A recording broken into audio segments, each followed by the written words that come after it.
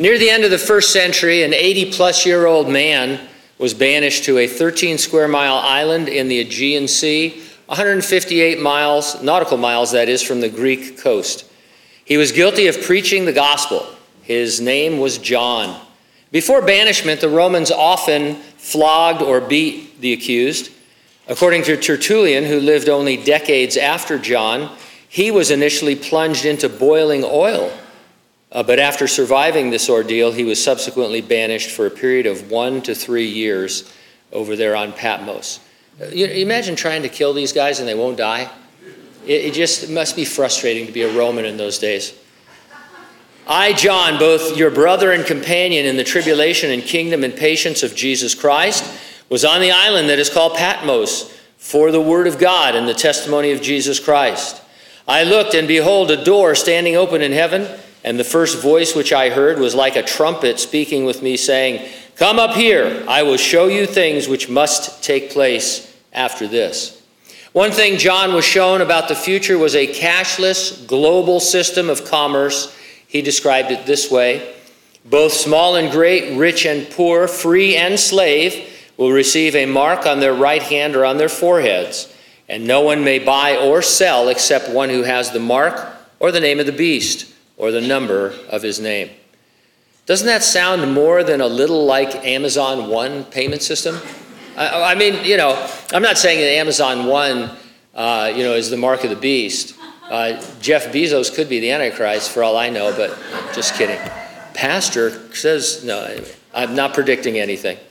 Although I do try and add up the letters of his name. No, I'm not doing that either. But anyway, the point is, John, I mean, think about it. The reason I went into that introduction is think of John centuries ago on the island of Patmos, where he was maybe mining salt. They had salt mines there because salt was important in those days, and they actually paid soldiers with salt.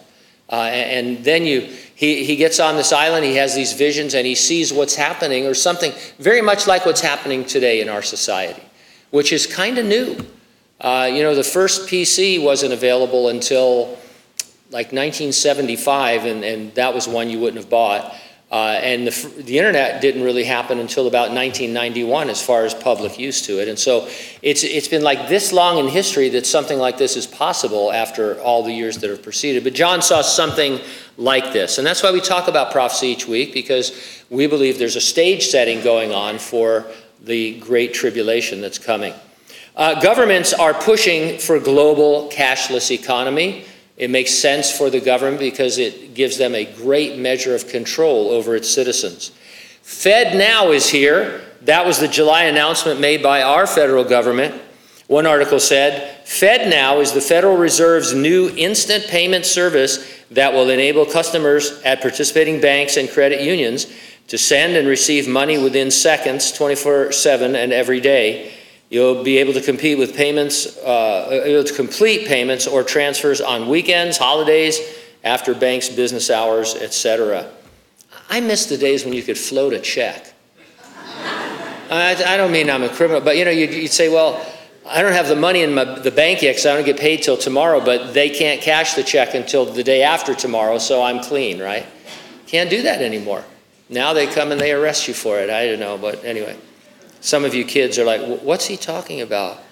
Is that when Fred Flintstone was on? But anyway. So FedNow is basically a government program that handles your money, whatever you want to do, whatever transaction you want to do. We really are on this verge of a global, completely cashless economy that will be accessed by some kind of personal biometric identifier. Robert F. Kennedy Jr., I don't know whether he's a Catholic. I don't think he's a born-again Christian. I don't think he's a prophecy student. But he calls this trend, quote, the slippery slope to financial slavery and political tyranny. And you know what? That's an extreme statement, but I think you can see how it's true. Because once the government controls all of your money, or once it's all digital and you have to go through one of those systems, they can do whatever they want. Down in Southern California, I know we have bad air quality days here, but we would have smog days, right? They didn't care about the agriculture. It was all smog. And sometimes in San Bernardino, it was like breathing it was like being behind a bus all the time. and having, their exhaust come into your car. And so they would have these smog days, and they would just warn people, that it's going to be bad. Well, they actually have the technology now. They're not doing it, but they will. They have the technology to say, hey, the air quality is bad. We think cars are doing it. And so this half of the population, you don't drive today. And if you do, we know it, and, we're going to fine you and just deduct it right out of your digital account. A lot of weird things like this are happening already. Or they'll just, if you have an electric car, much easier, because they can just shut your electric car off remotely, and you can't get it back on. I had a hard time just changing my battery the other day. There's no way I'm going to be able to figure out how my electric car turns back on, right? And so the government loves this kind of stuff. And once they control our money, it's going to be rough. It's going to be a tough time.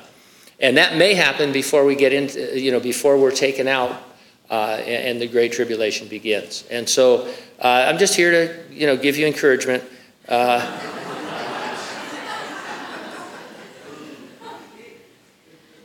Jesus proclaimed that the kingdom promised to Israel had come.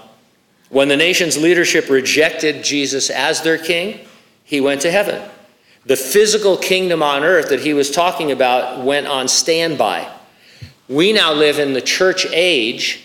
It began on the day of Pentecost after Jesus rose from the dead. It precedes the time of Jacob's trouble that we call the 7-year Great Tribulation, which you can read all about in the Revelation chapters 6 through 18. The tribulation will not begin until something fantastic happens. The Lord said he would return for us, for his church, raising the dead in Christ, and catching up or rapturing living believers who are waiting for him. He promised his church age believers, I will keep you from the hour of trial which shall come upon the whole world to test those who dwell on the earth. The resurrection and rapture of the church is always imminent. That means it could happen at any moment. We expect it at any moment, and it ignites and excites our passion for the Lord. Are you ready for the rapture? If not, get ready, stay ready, keep looking up. Ready or not, Jesus is coming.